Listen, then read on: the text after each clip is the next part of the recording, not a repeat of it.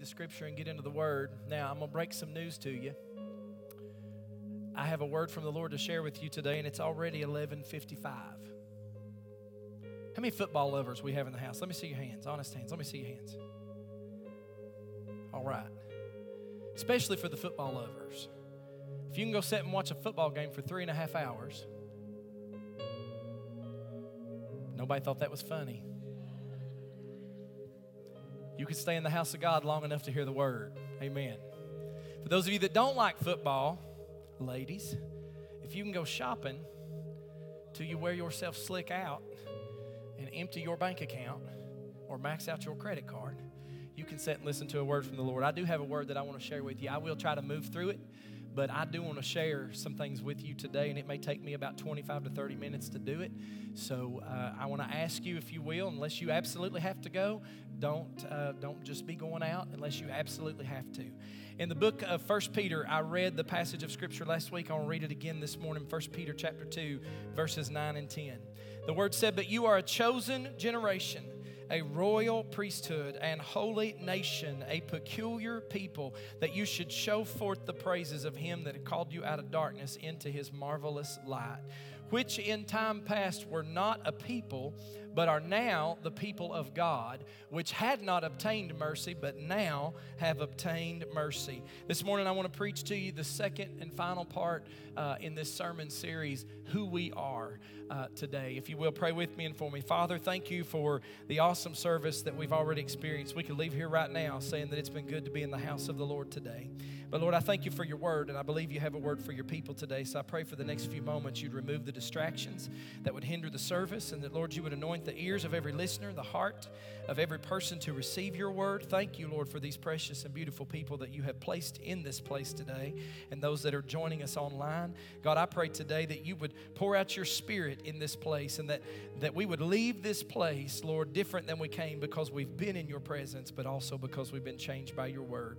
We give you the glory, the honor, and the praise for what you're going to do in and through your word today in advance. In the mighty name of Jesus we pray, and everybody said, amen. Thank you. You may be seated. It is essential for every believer to understand and to know who they are in Christ. We talked about this last week. And the only person who determines who we are is us. And as I said last week, we are chosen, we are royal, we are holy, and we are peculiar. Those are 4 awesome labels that we take on as followers of the truth, or as followers of Jesus Christ. And last week we talked very briefly about some different men in Scripture that felt unworthy for the Lord to use them. Among those men were Moses, Jeremiah, and Isaiah. And then we talked in greater detail about 2 men who knew with confidence who they were with God on their side. Now, first of all, David. These 2 men we talked about in great detail. David was a man that knew who he was with God on his side. And the Apostle Paul was a man that knew who he was with Christ inside of him. And we can be confident that the Lord is with us no matter what we may ever face in this life. Can I get a witness? And we can be confident, we can know that we have been given all authority over every tactic and evil device of the enemy.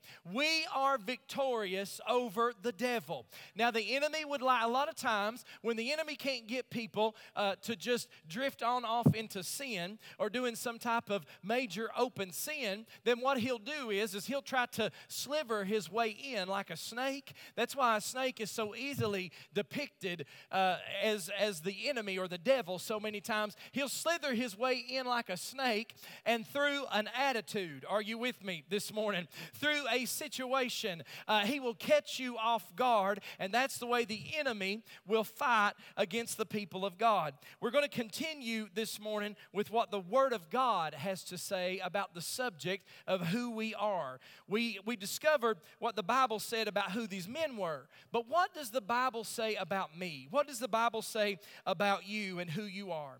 I want to ask you this morning, have you ever felt like you were a failure in life? Have you ever experienced insecurity? I've never seen a time like the day and the hour in which we live in where insecurity is so rampant. People are insecure about their appearance. about their abilities, about their personality, about their life, the life they live. You know why? Because for one thing, comparison is the thief of joy. I said comparison is the thief of joy. And a lot of times people feel unloved. They feel worthless. And maybe you've even said the following words. Maybe you've said, I'm not attractive, or I can't do these things that this person or that person can do. I'm not good enough, or nothing good ever happens in my life. I'm a complete failure. Many people have said that. But if your mind is filled with thoughts of worthlessness and shame and embarrassment and low self-esteem, then it's time this morning that we get rid of that insecurity. Are you with me? Some people may ask, Pastor, how do I get rid of insecurities that have been there my entire life? If you have ever felt that way, you need to listen to this word this morning, because the only way that we can get rid of those feelings is by realizing that you are God's most prized possession. You. If God had to choose the finest thing that He's ever created, God would choose you. You are somebody special to God. Those thoughts and those feelings that I talked about a minute ago, they surround the minds. They encompass and engulf the minds of millions, literally millions of people around the globe. But you know what they are? They are lies from the devil that are aimed at trying to get you down on yourself so that you will never experience what God has and God's best for your life. Those thoughts try to get you to feel you're just not good enough. So why would God ever want to bless me? Somebody may ask. I want to tell you something this morning. The Lord does not have one child who's not good enough to receive His love. Not one. There are a lot of people who never enjoy victories in their lives because they have such low self-esteem. Jesus said that we are to love one another even as we love ourselves. Now, some of y'all love yourself way too much. But a lot of times people that have low self-esteem and insecurity issues don't love themselves at all. And Jesus said we're to love one another even as we love ourselves. So I want to tell you something this morning. If you don't like you, then how are you ever going to like somebody else? Low self-esteem is a result of a lack of knowledge. I'm absolutely convinced that the reason so many Christians live way below their privileges as children of God is because they don't understand and know who they are in God. They don't even know or understand that they are highly favored of the Lord. Let me tell you, it means something to have God's favor on your life. It means something. So, Pastor, you say I'm special, now prove it. I definitely will. Let's look at what the Bible has to say about you this morning. Psalms chapter 8, I'm going to give you a lot of scripture today, verses 3 through 5. The psalmist said, when I consider your heavens, the work of your fingers, the moon and the stars, which you have ordained, what is man that you are mindful of him, and the Son of Man that you visit him? For you have made him a little lower than the angels, and you have crowned him with glory and honor. And in this passage of Scripture, the psalmist is overwhelmed at how marvelous and how magnificent God is, and with his ability to create the entire universe. And have you ever just stopped and looked around you at God's creation? Sometime at night, when you get a chance, I challenge you to just look up into the sky and admire all the stars and the moon. And then the next day, look up and admire the sun and look at the ocean and how that it knows just where to stop. And stop and think about how God created all of those things simply by just speaking the word. Have you ever thought about that? How magnificent, how awesome God is. The psalmist here is saying, Lord, you are so magnificent and so creative. Why would you have anything to do with man? Who is man that you are mindful of him? Why did you create man? God is trying to get it through our heads in this passage of Scripture that we are His prized possession. In fact, in the mind of God, you are more valuable than the stars. You are more valuable than the moon. You are more valuable than the heavens and the ocean and the sun and all of God's handiwork. When you came out of your mother's womb, Jesus Christ looked from above and thinks, man, that's my prized possession right there. That's the way God feels about you. Have you ever stopped to think that you are the only thing in creation that God actually used His hands to form? Everything else He spoke into existence. But when it came to man, He wanted to make him and mold him. I would to God that somehow in the church today we could get it through the minds of our young people to realize and to recognize how valuable you really are to God. Don't worry about what society says about you. Don't worry about what this culture says about you, but worry about what God's Word says about who He's called you to be.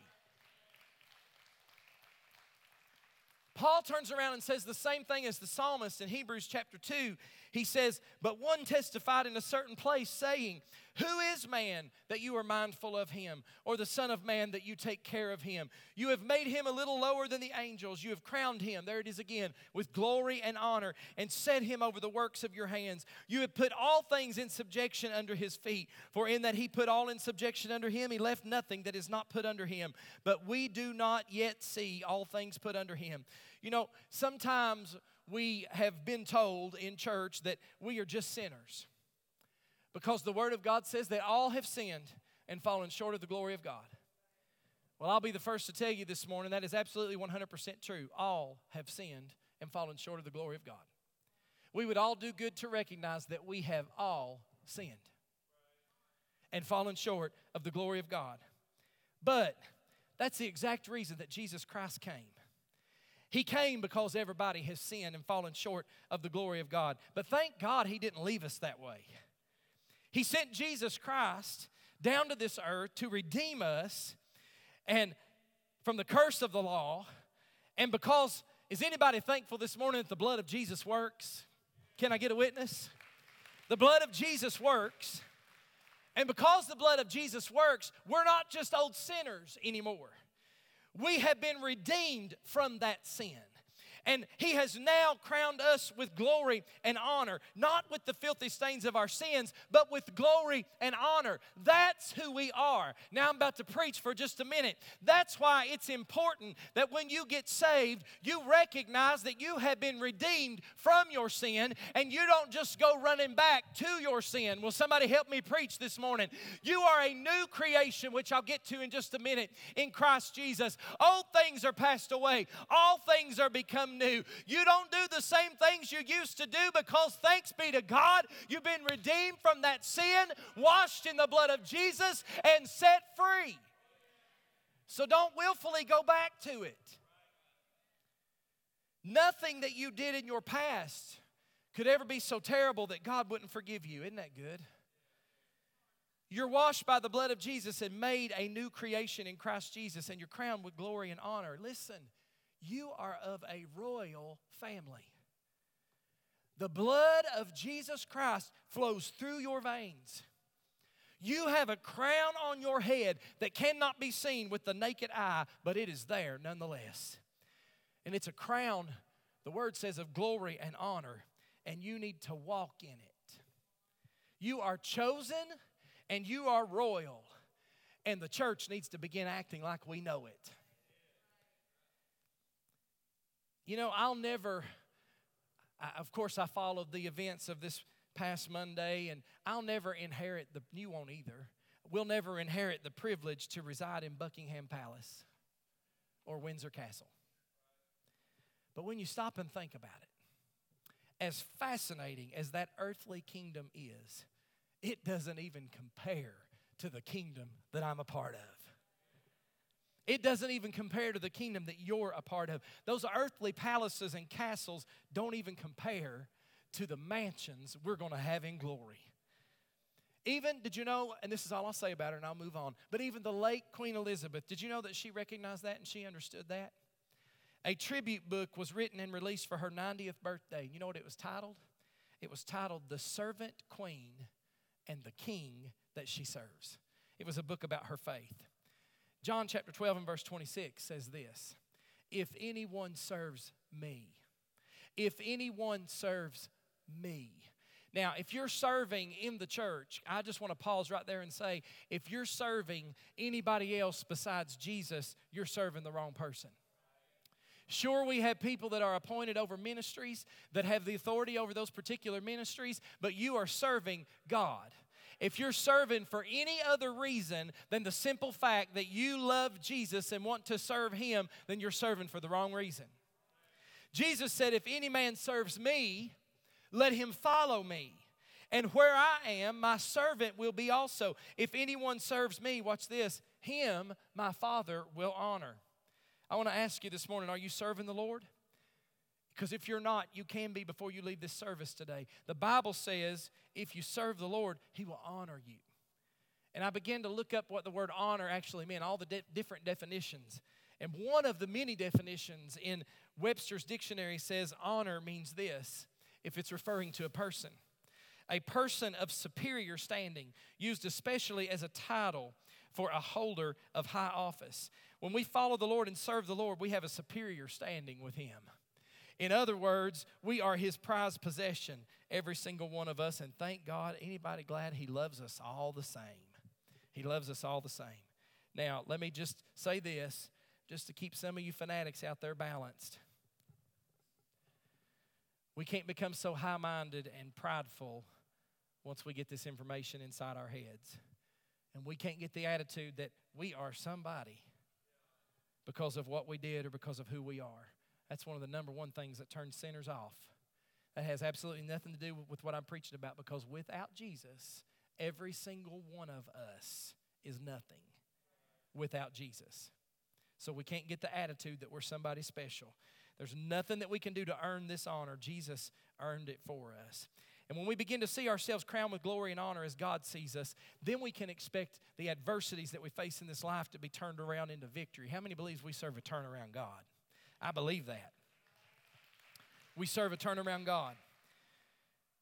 The next thing, not only are we crowned with glory and honor, but we're the object of God's affection. Isaiah chapter 54 and verse 17. No weapon formed against you shall prosper, and every tongue that shall rise up against you in judgment you shall condemn. This is the heritage of the servants of the Lord, and their righteousness is from me, says the Lord. The Lord was telling Isaiah in this passage of Scripture, you are the object of my affection.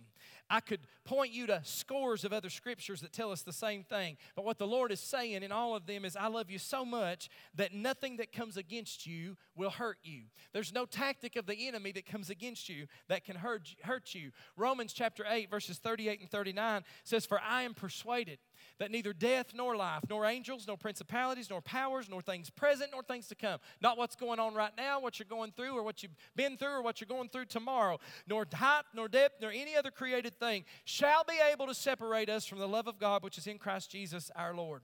I know I just read that last week, but it bears repeating. This scripture says it all about being the object of God's affection. When you become so persuaded of just how loved you are by God and just how valuable you are in the sight of God, then you can say what Paul said, there's nothing that could ever separate me from the love of Christ. You're the object of God's affection. You're somebody special. So listen to me, folks. Listen to me. Somebody needs to hear me say this morning. It's time that you stop running yourself down. Stop talking about what a failure you are or a failure you've been. Stop talking about how unworthy you are all the time. Stop telling yourself that you're ugly.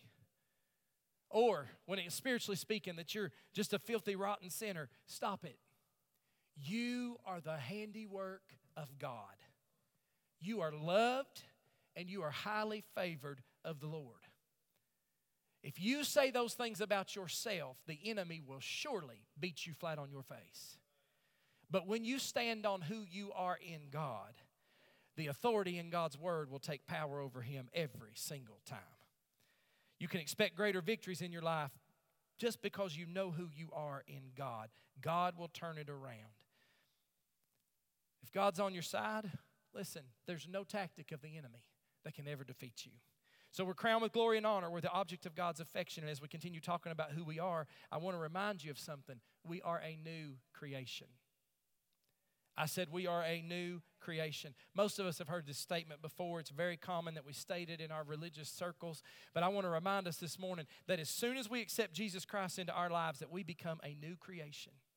Even if you've been born again for 50 years, you are not an old man or an old woman any longer. You are a new creation. 2 Corinthians 5:17 says, therefore, if anyone is in Christ, he's a new creation. Old things have passed away, and behold, all things have become new. Listen, understanding this one truth is a necessity, because once you come to Jesus and once you make Him Lord of your life, then you become a new creation. Your past is forgiven. Follow me this morning. The literal Greek tells us that you are, watch this, a new species of being that never existed before. That's where we get our peculiarity. We are a new species that never existed before. Now, I'm about to preach here for just a minute. I did it at 8:45 and it wasn't in my notes, so in order to be fair, I'm going to give it to you. I tried to avoid it. I didn't put it in my notes. And then I got here, and the Lord had me do it anyway. So, I'm just going to go ahead and say it. If your life testifies of anything other than Jesus Christ, then you are sending mixed signals to a lost and dying world. Let me say that again. I'll get some help when I say that, then I'll lose you here in just a minute. If your life testifies of anything other than Jesus Christ, then you are sending mixed signals to a world that is lost and dying and on their way to hell. See, we live in a society that tries to tell us everything's okay.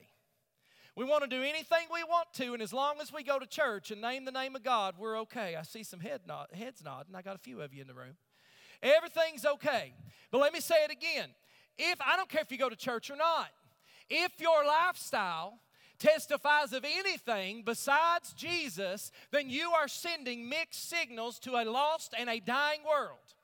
And you would do us all some good if you'd either get in the boat or get out of the boat. Because there's too many people, there's too many preachers in pulpits that are scared and afraid to preach the uncompromising Word of God because somebody will get mad and somebody will get offended and somebody will leave. Well, guess what? I'm not one of them. I'm not. So here I go. I tried not to say it at 8:45. I promise you I did. But then I said it. So it just wouldn't be fair if I didn't give it to you too. A lost and dying world don't need to see you sipping it up at the local bar. Somebody says, you all don't know. When you pastor for a while, you can start to feel. I felt the darts as they hit me. Oh, he's going to meddle now. Here we go. I felt it coming from every direction. That's okay. I did it once. I'll do it again. Just get it over with. I just want to ask you a question. I'm not going to tell you that this word tells you that a drink will send you to hell, because I can't find that in there. But what I just told you was, if your life testifies of anything other than Jesus Christ, you're sending mixed signals to a lost and dying world. So if you do that, or you did that, once you get saved, you don't have to go back to that. Why is it? Here's my question. Why is it that we feel the need to do it anyway? Here we go. Okay, you know what? I'm just stressed out. It just helps me relax. I like to wind down after work. It just helps me clear my mind and helps me get things off my mind. It just makes me feel comfortable and relaxed and yada, yada, yada, so on and so forth. I hear all those things. I don't take it too far, just a little bit, just enough to make you feel good, and I enjoy it. And listen to me. If you can't turn to Jesus Christ for those things, I would question whether or not you really know Him.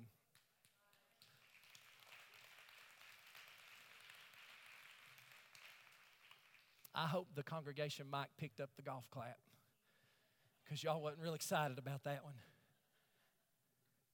I'm going to say that again. If you can't look to Jesus Christ for those things, then I would question whether or not you really know Him. You need to wind down after work, sit down on the couch, watch a little Andy Griffith, and drink a Pepsi Cola. Can I get a witness? A little bit stressed out.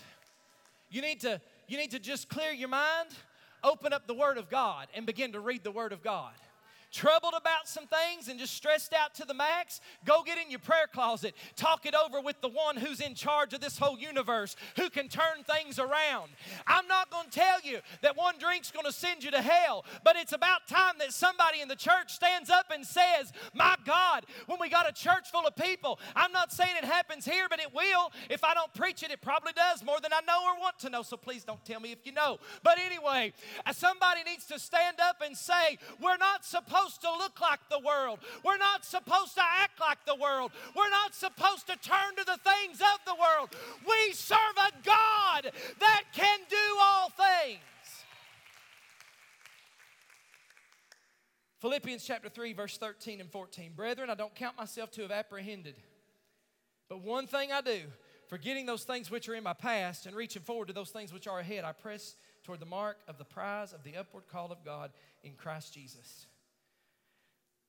If you could see this passage of Scripture in the original text, you'd see some words in italics. And anytime you see that, that means it's been added by translators to help us understand it a little better. But if we take out those italics, we truly understand what Paul was trying to say, because the Apostle Paul is one of the best examples I could ever imagine of being a new creation. You talk about Saul on the road to Damascus.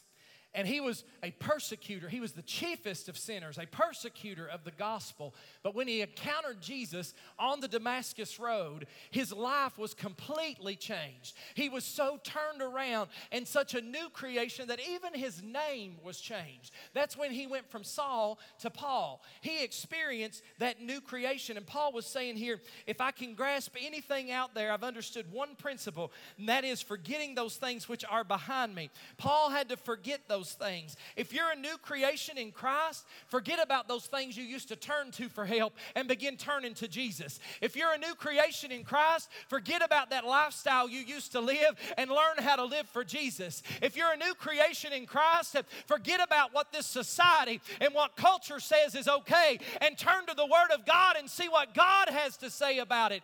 That's when we know we're a new creation in Christ. Our old life has been done away with, and now our new life is sprung forth. But if you've lived in that situation, don't focus on your past, because listen, once it's forgiven, it's forgiven. And if you keep looking behind you, you'll never be able to see what God has right in front of you. Sometimes in real estate, people purchase an old dilapidated house not for the building, but they purchase it for the site. Sometimes the structure is beyond repair, and the investor doesn't want to repair the house. They'd rather have it torn down and construct a brand new one in its place, because that would make it much more valuable. Listen, I want to tell you this morning, or this afternoon now, compared with the renovation that God has in mind on us, our efforts to improve our own lives are as trivial as trying to remodel a house that's ready for a bulldozer. When we become God's, our old life is over and a brand new life begins. He makes all things new. And that leads me to my last point, and I'll try to hurry through it. They can go ahead and come to the music. We are His masterpiece. We are a work in progress. Ephesians 2 and 10, for we are His workmanship, created in Christ Jesus for good works, which God prepared beforehand that we should walk with Him. What a statement. The Creator of the universe declared us to be His masterpiece. You know, I thought about Pastor Mitchell Toll, because that was here for our 9th anniversary. He's an artist, and when an artist begins to paint, they don't just start slapping paint on a canvas. They plan it out. And what's the background supposed to look like? What's going to be the focal point of the masterpiece? What details are going to be in the painting? They don't just haphazardly do this. It's all strategic, because a masterpiece is painted by an artist who is an expert. They are a highly skilled visionary that knows exactly what they want out of that painting. I want to tell you this morning, you are a masterpiece. You were born into the good life that God planned for you a long time ago. God has great plans in store for you. Listen to what the psalmist said in Psalm 139, verses 13 through 18. For you formed my inward parts. You covered me in my mother's womb. I will praise you, for I'm fearfully and wonderfully made. Marvelous are your works, and that my soul knows very well. My frame was not hidden from you when I was made in secret and skillfully wrought in the lowest parts of the earth. Your eyes saw my substance being yet unformed. And in your book they were all written, the days you fashioned for me, when as yet there were none of them. How precious also are your thoughts toward me, O God. How great is the sum of them. If I should count them, they would be more in number than the sand. When I awake, I'm still with you. This scripture explains very well the thoughts that God has concerning us. We are the object of God's affection, but we're also His masterpiece. We're the only thing, as I said earlier, that God used His hands to create. You know why? Because we're special to Him. You are special to Him. We're a painting that He has already painted, but He hasn't painted yet. Some of y'all are like, wait, what? I didn't say it wrong. I said it right. We are a painting that He's already painted, but He hasn't painted it yet. Now, the young people I know won't remember this, but those of you in the room that are like me and you remember the old paint by number kits. How many remember those? Let me see your hands. Yeah, you old like me. Well, I see some younger people raising their hands. Maybe they still have those, but anyway, paint by number kits. What was always on the lid of that box? The picture of what the end masterpiece is supposed to look like, or the end picture is supposed to look like. You know, when I was a little boy, first of all, let me say this. As an adult, it was never my desire to be a preacher. I never wanted that because inevitably, if you're a preacher, you will at some point say something that offends somebody. And if you don't ever offend anybody, you may not be a preacher. Amen. But I never wanted to be a preacher. I wanted to sing. I love music. That's what we did for a long time. But they tell me when I was little, and I have just barely a little remembrance of this, a time or two, but they tell me when I was really little, like 2 and 3 years old. Now, I'm going to throw it way back for just a minute. How many like me grew up with Granny had a family Bible on the coffee table that was open in the center of the coffee table? How many people remember that? Yeah. That was the main decoration piece on the coffee table, was a family Bible open. They tell me that when I was 2 and 3 years old, that I used to grab a hairbrush and I'd stand behind that coffee table with that open Bible and I'd just preach up a storm.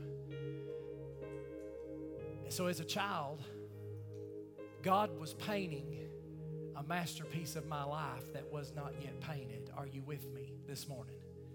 God planned it out. I truly believe and I know that I'm walking in God's divine and perfect will for my life. It wasn't something I chose.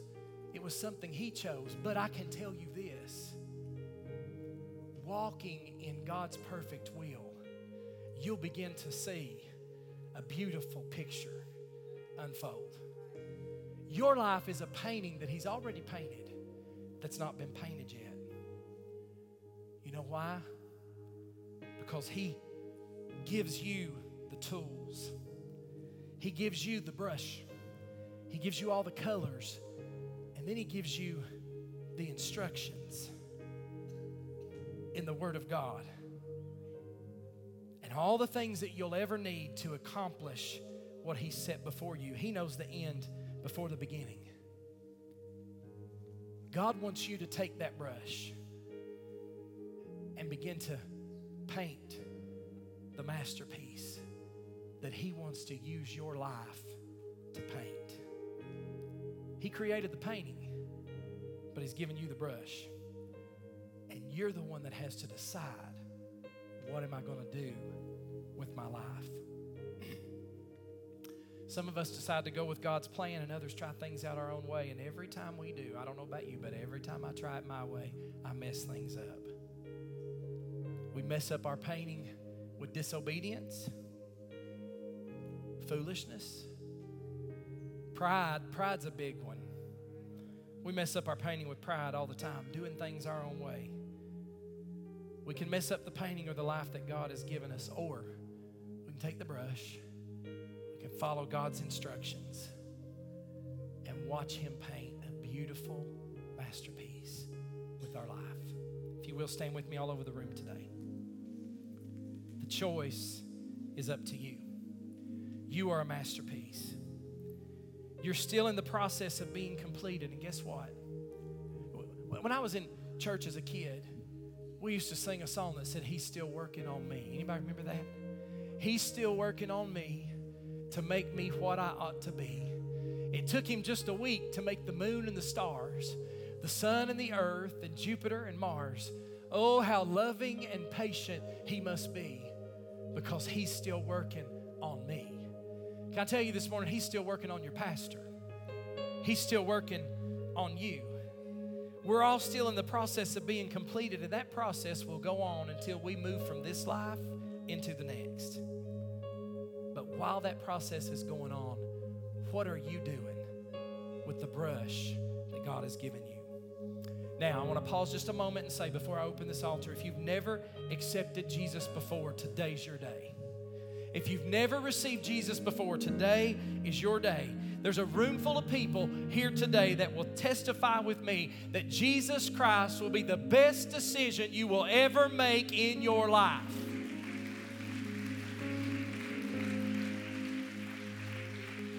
So whatever you do, don't leave here today without Him. When we open this altar, come and accept Jesus today. But for those of you that have already accepted Jesus, you've already received Him into your life, this invitation is most definitely for you. So I'm going to do it like I did it at 8:45. You have been crowned with glory and honor. You are the object of God's affection. You are a new creation in Christ, and you are His masterpiece. I want to know right now, I'm not waiting to bow heads, I'm not waiting until they sing. I want to know how many people in this room today, and I want as many that will to join me. How many people in this room today will say, Pastor, I want to take my life and I want to take the brush that God's given me and I want to watch Him do what He wants to do with me. I want to be used for